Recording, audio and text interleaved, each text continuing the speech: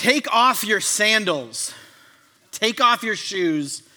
No, you don't need to wash your feet, and I'm not going to do it for you. But it's kind of crazy when you just think about that statement, that invitation to take off your shoes, take off your sandals, are some of the first words Moses ever heard from God. So Exodus 3, the story of the burning bush, it's literally like, oh, there's a bush on fire. I'm going to go check this out. Moses, Moses. And he's like, oh, it's me. Don't come any closer is what he says, and then take off your shoes. Okay. You never thought about that? That's kind of weird? No? Okay, that's just me. Whatever. All right, I'm up here all alone in the fact that I think the Bible's weird. You guys have it all figured out. It's interesting when we look through the burning bush moment with Moses here, as he enters into, barefoot as it may be, this experience that provides him with a revelation of who God is. There, barefoot before the burning bush, he hears this statement that comes from the burning bush of who God is, his name being I am. That's how he defines himself. And similarly, not just a revelation of God in this statement of I am, the name of God, but in the sign of a burning bush. There's a statement and a sign here with barefoot Moses. And around this revelation of God, around this sign and the statement, Moses also gets brought into an illumination of his own identity, his own vocation. Moses, who up to this point in the story, and we're only 3 chapters in, has gone from being born to a family of slaves, being raised by Egyptian royalty, to then murder on the run, to now living as a nomadic shepherd. Like, Moses, who are you? You would get a bundle of answers from Moses. He doesn't even know who he is. And yet there at the burning bush moment, what happens is this confused nomadic shepherd becomes the resolved shepherd of Israel. This moment of the burning bush, this holy ground moment, brings him from confused and isolated, not knowing who he is, to this resolve, this resolution of who he is, who he's meant to be, and the mission that he's been called to. And so then the story goes from there with the burning bush of the Exodus, being brought out of slavery in Egypt for all of God's people, their trek through the wilderness, then coming to the promised land, and all of it began with a pair of shoes left in the sand. I'm not sure there's any of us in this room who don't kind of secretly desire, at least at some level, a burning bush moment. Like some moment, some deep revelation of God, for God to kind of step out of all my questions and before me kind of go, this is who I am.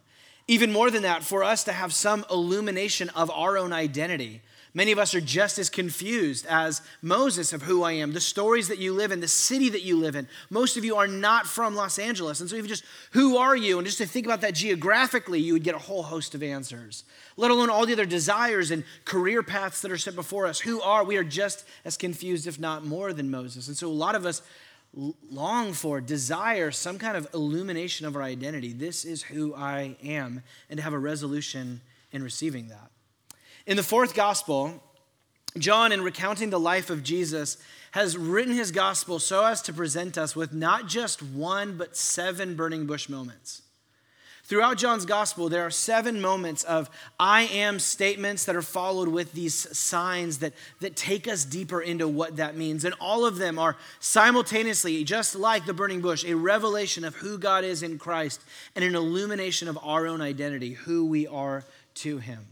And so there's the 7 I am statements. We've looked at bread last week. And then there's the 7 signs, the feeding of the 5,000, Jesus walking on water. It's this burning bush moment, speaking out who God's identity is, and then a sign that shows and details what it's all about. And so this is what our I am series has been, us moving through all of these I am statements, these little burning bush moments, as much as we may want them, that John, in writing the story of Jesus, believes there's been 7 of this fullness, this overwhelming amount of burning bush moments where God's personhood is revealed to us and our identity is set before us for us to have all the answers brought to us. And so today we're looking at John chapter 9, if you want to begin to turn there in your Bibles, as we arrive at week 3 of our I Am series. And so today we are making our way through another one of these burning bush moments, another one of these holy ground moments. And so once you find your way to John chapter 9, I'm going to invite you to join me in standing for the reading of the scriptures.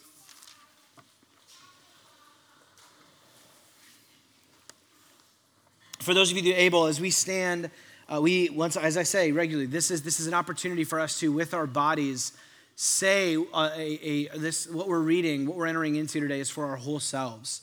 That you are not just a brain on a stick. You are a soul and body whole self. And so we bring all of ourselves to God into the scriptures. And so John chapter 9. Well, let's pray first.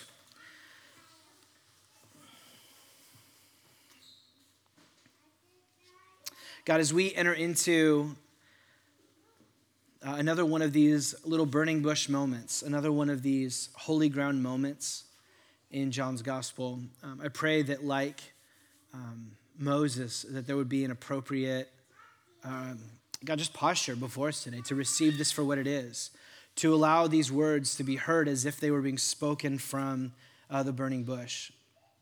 Because what we're going to find is that they're actually being spoken by something so much greater than just a burning bush, but you, God, incarnate in your Son and at work within our world. And so help us to receive this revelation of God. Would you take us deeper into what this says and illuminates about our own identity and our own vocation? So God, would you speak through the scriptures today? John chapter 9. As he, being Jesus, was passing by, he saw a man blind from birth. His disciples asked him, Rabbi, who sinned, this man or his parents, that he was born blind? Neither this man nor his parents sinned, Jesus answered. This came about so God's works might be displayed in him. We must do the works of him who sent me while it is still day. Night is coming when no one can work, and as long as I'm in the world, I am the light of the world. After he said these things, he spit on the ground and made some mud from the saliva, and then spread the mud on the blind man's eyes. Go, he told him, wash in the pool of Siloam, which means sent. So he left, washed, and came back seeing. His neighbors and those who had seen him before as a beggar said, Isn't this the one who used to sit begging? Some said, he's the one. Others were saying, no, but he looks like him. But he kept saying, no, I am the one. I'm the same person. So they asked him, then how were your eyes opened? He answered, the man called Jesus made mud, spread it on my eyes, and told me, go to Siloam and wash. So I went and I washed, and I received my sight. Well, where is he? They asked. I don't know, he said. They brought the man who used to be blind then to the Pharisees. The day that Jesus made the mud and opened his eyes was a Sabbath. Then the Pharisees asked him again how he received his sight. Well, he put some mud on my eyes, he told them. I washed and I can see. Some of the Pharisees said, this man is not from God because he doesn't keep the Sabbath. But others were saying, how can a sinful man perform these kinds of signs? And there was a division among the Pharisees. Again, they asked the blind man, what do you say about him since he opened your eyes? Well, he's a prophet, he said.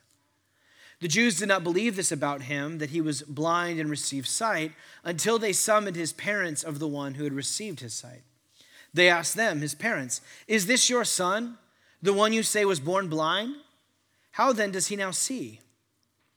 We know this is our son and that he was born blind, his parents answered. But we don't know how he now sees, and we don't know who opened his eyes. Ask him, he's of age. He'll speak for himself. His parents said these things because they were afraid of the Jews, since the Jews had already agreed that if anyone confessed him as the Messiah, he would be banned from the synagogue. This is why his parents said, he's of age, ask him. So a second time, they summoned the man who had been born blind, and they told him, give glory to God. We know that this man is a sinner. He answered, whether or not he's a sinner, I don't know. But one thing I know, I was blind, and now I see. And then they asked him, well, what did he do to you? How did he open your eyes? I already told you, he said, and you didn't listen. Why do you want to hear it again? You don't want to become his disciples too, do you? They ridiculed him. You're that man's disciple, but we're Moses' disciples. We know that God has spoken to Moses, but this man, we don't know where he's from. Well, this is an amazing thing, the man told them. You don't know where he's from, yet he opened my eyes. We know that God doesn't listen to sinners, but if anyone is God-fearing and does his will, he listens to him. Throughout history, no one has ever heard of someone opening the eyes of a person born blind. If this man were not from God, he wouldn't be able to do anything. You were born entirely in sin, they replied. And are you trying to teach us? Then they threw him out. Jesus heard that they had thrown the man out, and when he found him, he asked, "Do you believe in the Son of Man?" "Who is he, sir, that I may believe in him?" he asked. Jesus answered, "You have seen him. In fact, he's the one speaking with you right now." "I believe, Lord," he said, and he worshiped him. Jesus said, "I came into this world for judgment, in order that those who do not see will see, and those who do see will become blind." Some of the Pharisees who were with him heard these things, and they asked, "We aren't blind too, are we?" "If you were blind," Jesus told them, "you wouldn't have sin. But now that you say we see, your sin remains." You may be seated.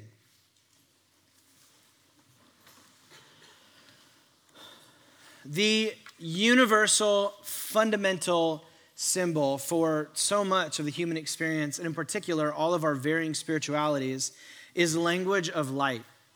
Humanity's search, we could summarize as a search for light, as a search for illumination, for enlightenment, divine guidance, cosmic energy, justice, morality, life, love, honesty, peace. All of these things, regardless of spiritual background and the different doctrines that different people may have, everybody uses light as a primary metaphor for the deep search and hunger of the human heart. We know this even intrinsically, it seems. As kids, we sit down and we watch, well, maybe just for me, we sit down and watch Star Wars, and they talk about the light side of the Force, and I immediately know that's the good guys, and the dark side is the bad guys. I don't need the explanation of the Jedi doctrines. I intrinsically get light equals good, dark equals bad. See, light is this unifying metaphor throughout history. It is the unifying symbol of humanity's search for the divine, our search for God or gods, our search for illumination, our search for life, our search for love, for justice. All of our search, the deep ache of the human heart, could be summarized as a search for light. It's a search that became not just a search, but a story for the family of Jesus. The Jewish people, those shaped and raised and brought up and lived through the Hebrew Scriptures, what we call the Old Testament. Just think about it. You go back to Genesis 1, the opening page of the Bible, and the opening words of God. What are the first things that God says in Scripture are, "Let there be light." You could argue that that's exactly what God continues to speak over every page of this story, is him constantly wanting to say and re-say again and again, "Where there's darkness, let there be light." We just talked about a moment ago in the burning bush. When God appears to Moses, how does he appear? Not just as a bush, but a burning bush, a flame, a light, a fire. As Moses goes into Egypt and they leads Israel out through the wilderness, how are they led through the desert by night? But a pillar of fire. As they come and they begin to build the tabernacle and then later the temple, what is there in the center of the temple but a menorah? A lampstand meant to be this little makeshift burning bush, this reminder of Moses' burning bush moment. And when every time we come to the temple, here we are again with this menorah. It's meant to look like a burning bush. And you continue through the stories all throughout the book of Psalms. The book of Psalms is like 150 chapters of just a web of light imagery. When you read through the Psalms, light is justice and righteousness. Light is salvation and life. It's joy and gladness. It's self-awareness and revelation of God. Psalm 119 is that your word is a lamp to my feet and a light to my path. Light is the story of the Scriptures. As the prophets looked forward to the Messianic age, the day when the awaited anointed one would come, when the day of the Lord would be here, when new creation would dawn, it would be a day of light and there would no longer be any night. And so all of this builds up to so many of the feasts that Israel celebrated throughout the years. The Feast of Booths, the Feast of Tents, we've talked about this in the past few weeks, was also called the Feast of Lights. You'll see behind me like a kind of rendering that Google Images would just not give me something with a higher resolution, so I'm sorry. But part of the Feast of Tabernacles was Israel like steeping themselves in this story of light, God leading our people out of darkness, and in the midst of the wilderness, us having this light. And so they would light these 75-foot like burning bush menorah candles that were so bright and so light that it was said to be daytime in the temple even in the middle of the night. And the temple could be seen for miles and miles away. So even as you had all these people camping around side, they would have this light throughout the night over the course of the feast that's lighting up everything. So here, this is just incredible. Against this backdrop, specifically this backdrop, is where Jesus says in John 9:5, what we just read, but also a little bit earlier in chapter 8, verse 12. This is the story in the context where Jesus stands up and says, I am the light of the world. He stands up and says, the God who said, let there be light, he's claiming identity with that God. The God who is in the burning bush, he's claiming to identify, I am that God. The God who led his people by the fire, by the light through the dead, I am that God. He is claiming that he is the fulfillment of Israel's story of light. But what's so profound is, as opposed to some other, would-be messiahs that would get up and say, I am the light of Israel, Jesus makes this radically inclusive claim that he's not just the light of Israel, but the light of the world. Not just Israel's story of light, but all of humanity's search for light is fulfilled and found in me, and specifically in me. As radically inclusive as his light of the world claim is, it's singularly exclusive. Notice as Jesus' words, I am the light of the world, is not I have the light, not I am a guide to the light, not I will point you to the light, not what I have within me is the light that you have within you, and we all share this light, but a singularly exclusive, I am the light of the world. It's me. I am the revelation of the Creator God. I am the illumination of righteousness and justice. I am the shining of salvation and life, Jesus says. I am the lamp of life and joy and gladness. I am the light by which you see how to be in this world. And deeper still, in chapter 8, verse 12 here, Jesus doesn't just say, I am the light of the world, but anyone who follows me will never walk in the darkness, but will have not just the light of the world, but the light of life. What is the light of life but the light that leads to life, the light that gets at the deepest things that you hunger and long for? The real true you, the real true life that you're longing for, the real identity at the basis of who you are at the deepest level, that thing that you long for, the thing that you face so much resistance against because you want to be this deep person and yet you find the resistance that pushes you back. That kind of life that you are longing for, Jesus claims, those who have the light of the world will also have that light. And you'll no longer have to wander in the darkness.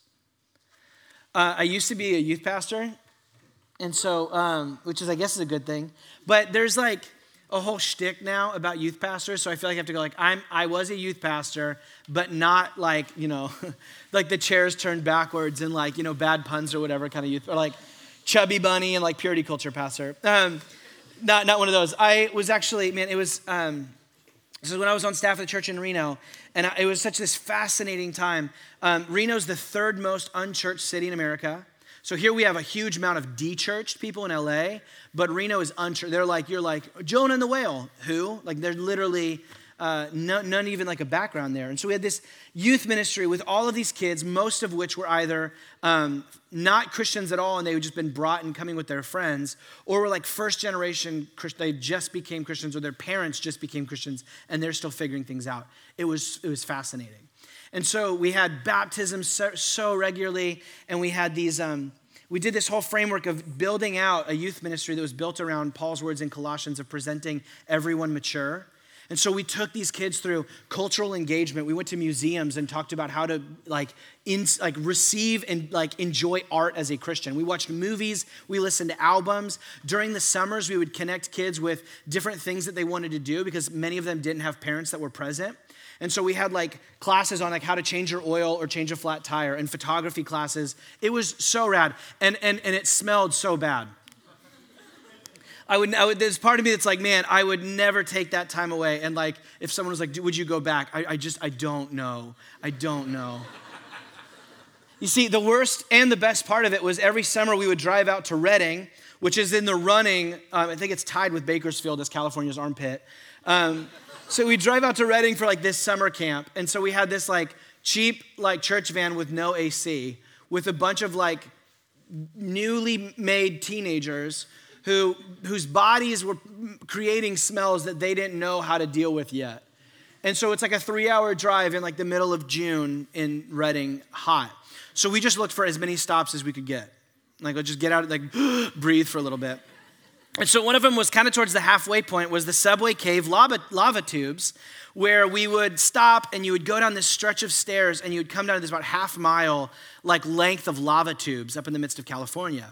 And so you'd come around the corner into this main cave and then this tube that we'd go through, and literally you come down and you turn off the lights, and it's not just like, oh, this is utter darkness, like paralyzing darkness. And so we would just sit there for a moment, and you would just like take in the silence, and then okay, we'll turn our flashlights back on, and we'll walk together and check it out or whatever. And so there's one year where it was always the high school boys, but we turn off the lights, and one of the guys gets like 3 or 4 of the other guys to like who can go the farthest, the fastest in this dark lava tube, basically with no lights. And you can imagine that within like just a few seconds, it's like, okay, we have to turn the lights on now, because like one of them ran face first into a wall and like messed up his hands. 2 of them just fell down immediately. And one of them tripped into a girl that we were just like, no, man, like we know what's going on. You've been looking at her all week. You've been praying for her every night. Like, we know what's going on here. So as I was thinking through Jesus' like invitation of saying, those who come to me, the light of the world, the light of light, will never walk in darkness again. Here he is, he's intuiting something. If you come with me, you will have the light of life and the light of the world. Intuits, if you will never walk in the darkness, you presently are. Jesus' perspective on the human race and our search for light and our search for life is a leg race in a lava tube apart from him. And so Jesus is he's saying, but you don't have to live that way. Some of you, whether it's the light of the world and the divine or spiritual, kind of wanting to be connected to something like that, or it's just the questions of who am I and the light of your life, both of them have felt like a leg race in a lava tube, tripping and falling, and you're all over yourself, getting yourself up, patting yourself down, and I guess we'll try again, and it's exhausting for you. And the invitation of Jesus is, you don't have to live that way. But what does it mean for Jesus to be the light of the world? A light of the world that's drenched in, walking in darkness. I love this. This turned into another sermon, so we're going to go rapid fire because I don't want to turn it into a second sermon, but it's so good. In chapter 9, verse 4, Jesus gives the mission statement of what it means to be the light of the world. So Jesus, you go, what does it mean to be the light of the world? Right here, verse 4, we must do the works of him who sent me while it's day. What's the light of the world? We must do the works of him who sent me while it is still day. So for him to be the light of the world and the light of life means that there's a work for him. And in these little 5 verses right here at the beginning of the chapter, this conversation, are these little like touch points on what are the works that he has been sent to do.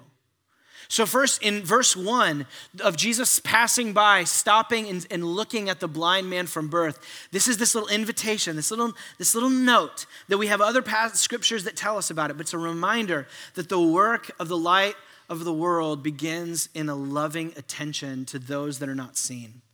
Loving attention to those that currently are sitting in the darkness. You might think I'm reading into this, but you'd also say that Athanasius was reading too much into it. He's one of the church fathers, one of the greatest theologians of the church. So if you think I'm wrong, you can take it up with him. But Athanasius notices in verse 2 how the disciples go, they ask him, Rabbi, who sinned, this man or his parents, that he was born blind? That Athanasius saw that Jesus must have been staring at this man, focused on him, looking at him, contemplating him, so much so that the disciples notice what he's looking at and interrupt him. Jesus is staring at him and he goes, and he pull him out of it. What happened to that? How did he get here? So the first thing that the work of light begins in is it's a work of loving attention to those that are in a deep place of need and those that are often unseen by the world. But second, we find that the work of love is about the confrontation of darkness. Verse 2 and 3, the debate kind of conversation they have, is they ask him about the blind man. Who sinned, this man or his parents, that he was born blind? Jesus' answer, neither this man nor his parents sinned. Jesus answered, this came about so that God's works might be displayed in him. There is so much interesting historical belief about sin and how people are born with different, like how do people get born the way that they're born? So much here, but just note, what Jesus is saying is that the confrontation of darkness that he has come to do does not come through abstract theological answers, but active presence and works within the life of people. So just notice here that so often what happens with illumination and enlightenment is the response and answer to the world's darkness is, I have all the answers for why the world is the way that it is. I've got a theological system for why this person was born this way, for that earthquake over here, for this war over here. And it allows us to say that's how we confront the darkness with really good answers. Jesus' response is, the way that I'm here to confront the darkness is not by giving you theological answers, but giving you myself, giving you my presence, bringing about the works that I've been sent to do. But he continues back there in the mandatory mission statement where this is not just a love that confronts the darkness, it's actually a mandatory mission that has been given by the Father. Jesus says, we must do the works of him who sent me, sent. This mission of Jesus is not an optional. It's not like a side thing for Jesus. Oh, while we're here, I guess, we'll do some healing stuff. This is why I've been sent. This is what I must do. But did you notice the weird pronoun? We must do the works of him who sent me. Jesus understands that his light of the world work is actually a shared vocation. We, me and my disciples, must do the work of him who sent me. It would have made sense for Jesus to say, while I'm the light of the world, and so I have to do the works that the Father sent me to do. But he says, we, my disciples, share in the work and the task that the Father has given to me. And then finally, there's the urgency. In verses 4-5, while it is still day, while I am in the world, I am the light of the world. Once again, whole sermon here. But Jesus is noting the fact that this unique moment of him being physically at work within the world is coming to an end at his cross. And so he's going, I've got limited time to do the works that the Father has sent me to do. And that urgency, because it's a shared work, also moves on to us. Because we are the ones that now, with the Holy Spirit, are... I'm trying to think of some of the language of the scriptures. We are the children of light, as 1 John says. Hebrews calls Christians the enlightened ones. Or Jesus in Matthew, in the Sermon on the Mount, he says what? You are the light of the world. I am the light of the world. For those who come to me are with me. You now are the light of the world because I am in you. And so as long as you are in the world, you are the light of the world. But you don't know how long you're going to be in the world. And so there's likewise an urgency to the mission and the task for you as well. So here we go. The light of the world is what Jesus has claimed for himself. It's radically inclusive. Anybody can get on it, but it's singularly exclusive. It's only found in Jesus. And it's a mission to bring about the works of God within the world that are motivated in love. It's a confrontation of darkness. It's a shared work. It's an urgent work, and it's a mandatory. It's not for us a optional side thing, doing the works of light. It is why we are here. And so this moves us from Jesus' statement about what it means for him to be I am the life to the sign. So if this was the out of the burning bush I am moment, we're now moving into the sign, the burning bush itself, which is the healing of the man born blind. And I just love for all of the maybe esoteric feelings of I am the light of the world may bring about for us. The first thing that we find the light of the world doing is working with dirt under his fingernails. Though Jesus regularly will heal with just a touch or a word, here the burning bush moment as we look in and we're meant to ponder what's going on with Jesus taking mud and saliva, making little dirt pie, like mud pie with his spit. And it's what my 2-year-old does. What's Jesus doing here? This seems to be, it's a riddle that Jesus is inviting us all to. He's clearly doing something intentional. And so for the past 2,000 years, Christians have been trying to figure it out. But here's what seems to me. This is an allusion to Genesis 2, verse 7. When God creates humans, Adam and Eve, he makes them up out of the dust of the earth, the dust of the ground.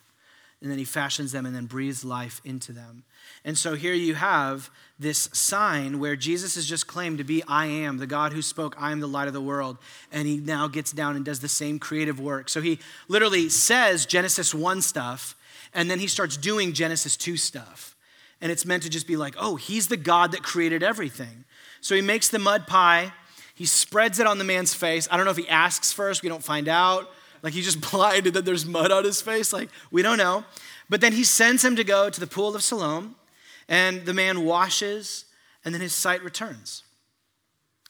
And what is this other than an act of confronting the darkness of the world? What is this other than the God who said, let there be light in Genesis 1, once again saying over one person's life, let there be light. Jürgen Moltmann, a theologian that I never can pronounce his first or last name, he writes, when Jesus expels demons and heals the sick, he's driving out of creation the powers of destruction, or we might say of darkness, and is healing and restoring created beings who are hurt and sick. The lordship of God, to which these healings witness, restores creation to health. Jesus' healings are not supernatural miracles in a natural world. Rather, they are the only truly natural thing in a world that is unnatural, demonized, and wounded. This is not him introducing something new to creation. It's light pushing back the darkness to bring out what was there, but what was missing, what wasn't seen. And so in the same way, the healing work of what Jesus wants to do in your life, the healing work, and this is right now we're just talking about physically, is that Jesus, part of what he's come to do is to drive out darkness, to drive out blindness, to drive out sickness, to drive out even death itself. And so whenever Jesus is doing these miracles and these healings, what we're getting a little view into is that this is what Jesus' work is, what he's going to do ultimately in new creation and in his return. And yet Jesus regularly in his life will have these little inbreaking moments where we, so to speak, the blinds get opened really quickly and we get to see what new creation will be like. And so part of what it means for us to be the church, for we must do the works of him who sent me, is that the church is a people who are meeting the physical, tangible needs of those in our city. Now, this is all different kinds of ways. We could go down so many trains here. We could go through our work in foster care and our work with our neighbors and our just attentive presence to those that we regularly drive by on street corners. But even here, just to get very intentional in the text, this is part of the work of healing within the life of the church. And so every single week, we have our prayer team that's available to lay hands, to pray for healing. Why? Because we must do the works of him who sent me. Now, we're going to spend a lot more time on this healing and prayer and how does this play out in the life of the church, and even what do we do with the fact that sometimes healing happens, but sometimes it doesn't, in our next series where we're going to be talking about the ongoing works of the Spirit, which are the works of light. But I would just say the invitation of Jesus is, in the midst of our questions, that doesn't mean we stop praying. That even in the midst of our questions, and we will get to those, we realize we must do the works of him who sent me. There's a healing work to do. But what's really interesting here, and the blind man alludes to it in chapter 9, verse 32, that this is the only healing of a blind man up to this point in the Bible. Think about all the Old Testament, all the crazy, you got snake staffs and talking donkeys, and nobody ever had their eyes. There's a dude who got eaten by a fish, spit out 3 days later, and you're like, what? Why no eyes being fixed, right? The whole point is there's something unique that Jesus is bringing about. Even more than that, not only is this the first healing of the blind in all of the story of Scripture up to this point, when you read through the Gospels, Jesus is not just unique in his healing of the blind, he's dedicated. There are more healings of here's a good party thing. You want to do a trivia game next time you're hanging out with friends? What did Jesus do more miracles of than any other in his life? It's healing the blind. So, that's exactly what you're supposed to do. What's going on there? It seems, and you'll forgive the pun, Jesus had an eye out for the blind. Thank you. Thank you. So Jesus had an eye out, and one, specifically, yes and amen, like we just talked about, out of compassion for their situation and a desire to bring life and light to them. But also because Jesus and him as someone shaped by the Old Testament, all throughout the Hebrew Scriptures, understood that blindness is the perfect metaphor for the condition of humanity. Our present condition, our present reality is, like I said a moment ago, a leg race in a lava tube, running around this world blind. And so more than just physical sight, what we need is spiritual healing as well. We need enlightenment. We need revelation. We need to see, to know, to be loved, to belong to Jesus, to find all of ourselves healed and understand, like just to come to, this is it. This is what you need at the deepest part of your life, is to truly actually find that despite all of your mess, you are loved and longed for by Jesus. and that he has an incredible life for you, that he wants to work through you. That doesn't mean it's going to go great. It's probably going to be really hard, but that is like the sweet stuff that Jesus wants to do through you for the sake of this world. And it all begins with first receiving Jesus as he claimed to be. It all begins with Jesus' identity, a revelation of the I am at the center of the burning bush. But what's really interesting here is, unlike his physical sight, the spiritual sight of the blind man doesn't come back instantly. It comes back progressively over the course of the story. You'll see behind me just to kind of map this out. In verse 11, he's now seeing, and they're like, hey, who did this? He begins with the man they call Jesus. Like, he's like, I think that's his name. Like, we're beginning with just like basic level progressive revelation. Like the dimming switch is just barely on. And then it moves into verse 17. He must be a prophet. And it moves forward into verse 25. He's the one that I was blind, now I see. And then in verse 33, he goes, he must be from God. Then till finally in verse 38, he says, Lord, I believe, and he falls down and worships him. There's this progressive revelation where he moves over the course of an afternoon from, I don't know his name, to he is the center of my life. He is God in the flesh. I'm falling on my face before him. And I love this little moment because I think it helps us appropriate and understand the way that God's light works within the life of those around us. I think there's some of us that want to do the works of God, that want to bring about darkness or bring light in the midst of people's darkness, to bring people to Jesus, to help him see that. But we feel like we've got to make a jump from like, who is Jesus, to like fall down and worship him in like a 30-minute conversation over like guacamole. I'm just like, yeah, man, you're going to have to. And we're exhausted. I love this because what this invites us into is just to receive that with our neighbors, our coworkers, our friends, our families, is just the aim of our conversation is just to lovingly notice where they are and just to ask, what would it mean for the dimmer switch to go up just a couple more notches? So if they don't even know who Jesus is, what would it mean to just introduce, like just have conversations about just Jesus as a historical person and just the craziness of the historical impact that he's made? If they're beginning to see him, to move, right, to just slowly move them along. And in the same way, for some of you that are skeptics or investigating, checking out the faith, like just for Jesus as Lord, you're like, I'm not there yet. That's totally okay. I totally get it. That is a big jump to make. But just who is he to you? Where are you at with Jesus? What questions do you have? What concerns? In the movement from, I think that's his name, to Lord, where are you? And I don't say naming what's the next step so that you can make that next step, but just to acknowledge that Jesus' claim for himself is Lord and an invitation to belief. And so if you're wanting to look into Jesus and just to go, okay, what's my next step? And what questions do I need to have? What coffee, what lunch do I need to go out with someone? What books do I need to read? What things do I just need to pray and deal with within myself?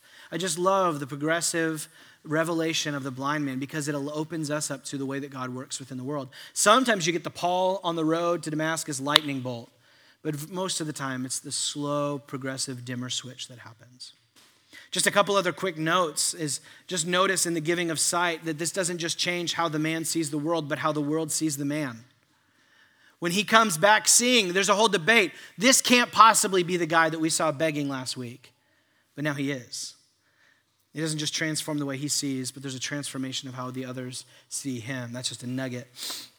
But I love that in all of the physical sight and the spiritual sight, both are a testament of grace. Jesus doesn't come up to the blind man and, what can I do for you? What do you want me to do? He doesn't come up to the blind man and ask, hey, I've got some kind of healing juju here for you, but why? Why should I give it to you? What are you going to do with the gift that I give you that's going to, be the down payment on you going out into the world and doing that? It's just grace. It's just unmerited love that Jesus meets the man in the midst of his physical and spiritual need, and he comes in the midst of his inability and gives him everything that he needs. It's grace, which is the primary reason, the second effect of the light, it's the primary reason why the light has a second effect in the world. If it is grace, there's a second effect that the light has on the world. 8:39-41, at the end of the passage, Jesus says, I came into this world for judgment, in order that those who do not see will see, and those who do see will become blind. Do you notice the two impacts that the light has on the world? One, is that as the light comes into the world, those who do not see are able to see, but those who do see will be blinded by the light, so to speak. Some of the Pharisees were with him. They heard these things, and they asked him, "We aren't blind too, are we?" He says, "If you were blind, you wouldn't have sin. But now that you say, 'We see,' your sin remains." Jesus has come to illuminate the lives of those who know that they're blind. And Jesus speaking about those who see that will be blind is kind of cryptic and ironic way of saying those who think they see. Those who assume that they're seeing things just fine. It's his way of talking about everything that we read in the story, the way that the Pharisees were behaving on that afternoon. The repeated phrase of the Pharisees throughout the passage is, we know this, we know that, we see. There's a confidence that they carry. We even read in the conversation with the parents that the parents know that they've already decided what they think about Jesus. Even more, as we read through the story, we find them treating their man-made regulations about Sabbath as more significant than a never before seen display of healing. They've got nobody has ever been born blind that now sees. You've got somebody that's doing it. They have talked to multiple witnesses to confirm it, and they're more worried, not just about Sabbath, their little man-made regulations about him breaking our version of Sabbath. For all of our talk about the fear of blind faith, which is totally not good, this passage warns us of a blind unbelief, a refusal to see, an inability to see what is right in front of you. And so this is what's happened. They've already decided. We know. They present themselves as already having it figured out. They've already got it together. And in doing so, they show themselves as blind to the miracle, the burning bush that's right in front of them. Even more, not just blind to what's right in front of them, but hiding themselves from what is in them. All of this growing up out of the Pharisees is this presentation of themselves, this their anger and vitriol around their own views of the Sabbath is about a pride and self-confidence that they have wrapped themselves in. And it's left them unable to see, unwilling to look at, to name the deep darkness within them. And so they are more worried about saving face than the saving of their souls. 1 John 1, verses 5 through 9 says, "This is the message we have heard from him and declare to you. God is light and there is absolutely no darkness in him. If we say we have fellowship with him and yet we walk in darkness, we're lying and are not practicing the truth." What more have the Pharisees been doing throughout this passage than declaring we have the light, we have fellowship with Moses and with God of our fathers while walking in the darkness? Verse 7, "If we walk in the light as he himself is in the light, we have fellowship with one another, and the blood of Jesus, his son, cleanses us from all sin. If we say we have no sin, we're deceiving ourselves. The truth is not in us. If we confess our sins, he is faithful and righteous to forgive us our sins and to cleanse us from all unrighteousness." It is only when we recognize, it is only when we confess, it is only when we name that we are presently blind and walking in darkness that we're able to actually find the light. And for all of our ignoring, all of our indifference to our darkness, we think it's actually keeping us from the difficult things, but in reality, we're competing in a leg race, in a lava tube. And the tension is you're running from, actually, not just running around in the dark, you're running from the light. Charles Spurgeon writes, "It's not our littleness that hinders Christ, but our bigness.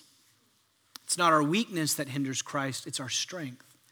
It's not our darkness that hinders Christ, it's our supposed light that holds back his hand."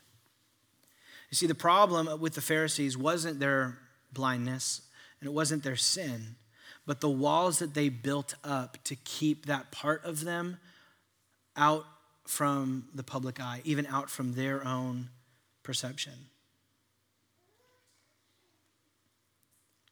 And so to see Jesus, to see the light of the world, to see the burning bush, to enter into the holy ground, to find a new, deep, true revelation of who God is and an illumination of your identity, like Moses, you have to take off your sandals. Now, most of us, to go back to that weird bit in the beginning, most of us understand taking off your shoes or taking off your sandals in a largely kind of the way that we live and our homes work today. That it's almost as if Jesus is like, oh, hey, come on in. Don't track any of your dirt before you come in the house. So go and take your shoes off right there. They're outside. He's walking dirty shoes onto dirt. So it must be something other than God being worried about what Moses might be bringing in. It seems in the sandals that God is more worried about what gets between Moses and God. This is the understanding of so many of the rabbinic commentators throughout history, those reflecting on these passages for thousands of years, is that what God is inviting Moses into and taking off his shoes is like Adam and Eve to take off the fig leaves and enter back into the presence of God in a state of semi-nakedness. This is why the priest would serve barefoot in the temple. It was a small but physical stepping out of entering back into what humans were meant to be, naked and without shame before God, vulnerable and honest about all of our stuff, and yet finding that there's no cause for guilt or shame in the midst of it. The call to take off your sandals, the call to confess, is to lay aside our coverings, to set down our pretenses, to tear down the walls that we've put up around our true selves. The true selves that are far more dark than we want to give credit for. As Church Father Augustine wrote in his commentary on the sandals, he understood the sandals as an image of sin and our self-protection, whether that is through religious works or just through the self that we present to others that is not the true self, not our true place, not where we really are. And so to take off our shoes is to enter into a place of trust and surrender and vulnerability.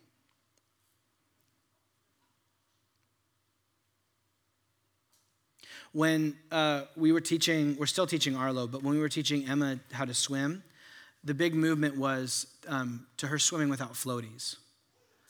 And for the longest time, there was a time of her jumping into my arms and the floaties being there and being okay, because she's learning. But the more that she was learning how to swim, there came a point where she had to take the floaties off and to actually jump with her whole self, with all her ability and inability to swim, and actually trust that the Father was going to catch her and be there for her. Whether you want to call it sandals, whether you want to call it floaties, whether you want to call it just the darkness that we hide ourselves in, the invitation to step into the light is actually to fully surrender yourself for all the good, the bad, and especially the ugly, and find there's a God who receives you and actually wants that you. To see Jesus truly, to see ourselves as he sees us, we must allow him, we must allow ourselves, we must allow others to see us for all that we've done and all that we're going through. To see us as we presently are so that we might see ourselves as God presently sees us through Christ. You see, God has a high, holy standard for approaching him, and it's bare feet. It's trust, it's surrender, it's vulnerability. You can leave your good works at the door. You can kick off the sandals, because what God wants most is not the you that you pretend to be, but the you that you really are. That's the you he's interested in touching. That's the you that he's interested in healing. And so, like I said, 1 John calls it confession. Moses understood it as taking off his shoes. Jesus understood it as naming your own blindness so that you can see. But all of it is an invitation to bring our darkness to the light. Now, there are some of you today that I've walked in and you don't need any extra help from Ryan. You, Holy Spirit, already at work. You are aware of the darkness. There's something, some pattern, some thought, some act that you are identifying just as we've been talking right now. I may not be a Pharisee, but I've got this thing that I know that Jesus is inviting. Jesus wants to heal me, but I just don't trust that he either loves me enough to deal with that, or that my context, my community is not a safe enough place to bring that out, to allow people to see me for who I am. But for some of us, we have been so indifferent and so ignorant of that for so long, or just presently, like the way that this all works is it's so easy to become self-deceived. And even when you add to that like a devil-deceived level of not seeing what's going on there, this is why the prayer of confession is so vital to the life of following and walking with Jesus. Psalm 139 opens with, Lord, you have searched me and known me. And so confession is just simply asking God to search and know me. Shine a light on my heart. Shine a light on my life. You know me better than I do. And I trust at the end of the day, if you, Jesus, the Jesus that I know you are is gentle. And so I ask you just to gently, lovingly reveal myself to me, especially the parts that I don't currently see or maybe I don't want to see. And so whatever gets brought up, just to hear within your spirit, God bringing up something, whatever God has searched and brought to life, confession is then we name it out loud. In prayer, we name the moment, we name the thought pattern, we name the thing, we confess it to God. We weaken its power as we bring it to light. We call on the power and the forgiveness of Jesus and what he's done through his cross and resurrection to not just forgive us, yes and amen, but to free us into a life of following and walking in the light as he is in the light. And so we do this work always before God and most often before others. And so confession is simply how we step into Jesus' words. Happy or blessed are the pure in heart, for they shall see God. Jesus says those who see God is not the perfect in heart, but the pure. Those that are an undivided heart, a naked heart, an honest heart, a sandalless heart, a floaty-less heart, the heart that is willing to fully jump into God. Those are the ones that will see God. And as long as we hide ourselves from him and from others, we hide ourselves from seeing him for who he is. But the invitation of today, the invitation that the work that Jesus wants to do is in the midst of your darkness, speak, let there be light. Let's pray.